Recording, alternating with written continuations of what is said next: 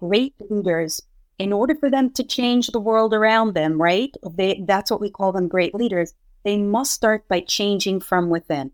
That's where it starts. I think that great leaders have the ability to rethink, and I'm using that word in particular because rethink is an acronym, the 7 archetypes of my book, because it's all about the who. It teaches you who you need to be.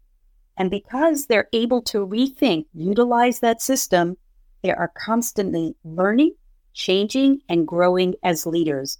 So that is the secret sauce. In order to make that happen, they have to have the characteristic of having confidence. Now, when I talk about confidence, I'm not talking about standing in front of the mirror and saying, I'm the best, I'm the greatest. This is not about ego. This is not even about affirmations. When I talk about confidence, I am talking about capabilities plus competence equal confidence. Confidence is believing you're able, right? We believe we're able. But competence is knowing you're able. And that is a game changer. When you know you're able to do something, you feel confident.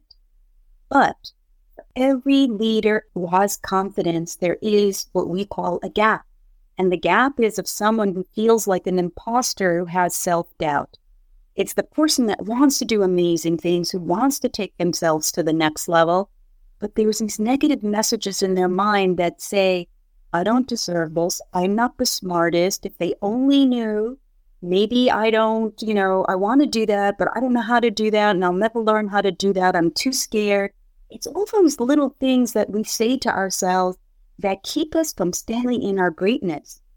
And so when I find that this happens to us, we have the choice in the moment to say, will I stand in my greatness or will I allow my gaps to lead? If you are truly looking for the sum of your greatness, we should stop asking ourselves, what do I want to do? And instead, we should ask ourselves, who do I want to be? That's number one. Greatness is not really a destiny that is only granted for a few, but it's a choice that's available to everyone. And this is what I mean. A choice is an action that we do. It's a decision that we make.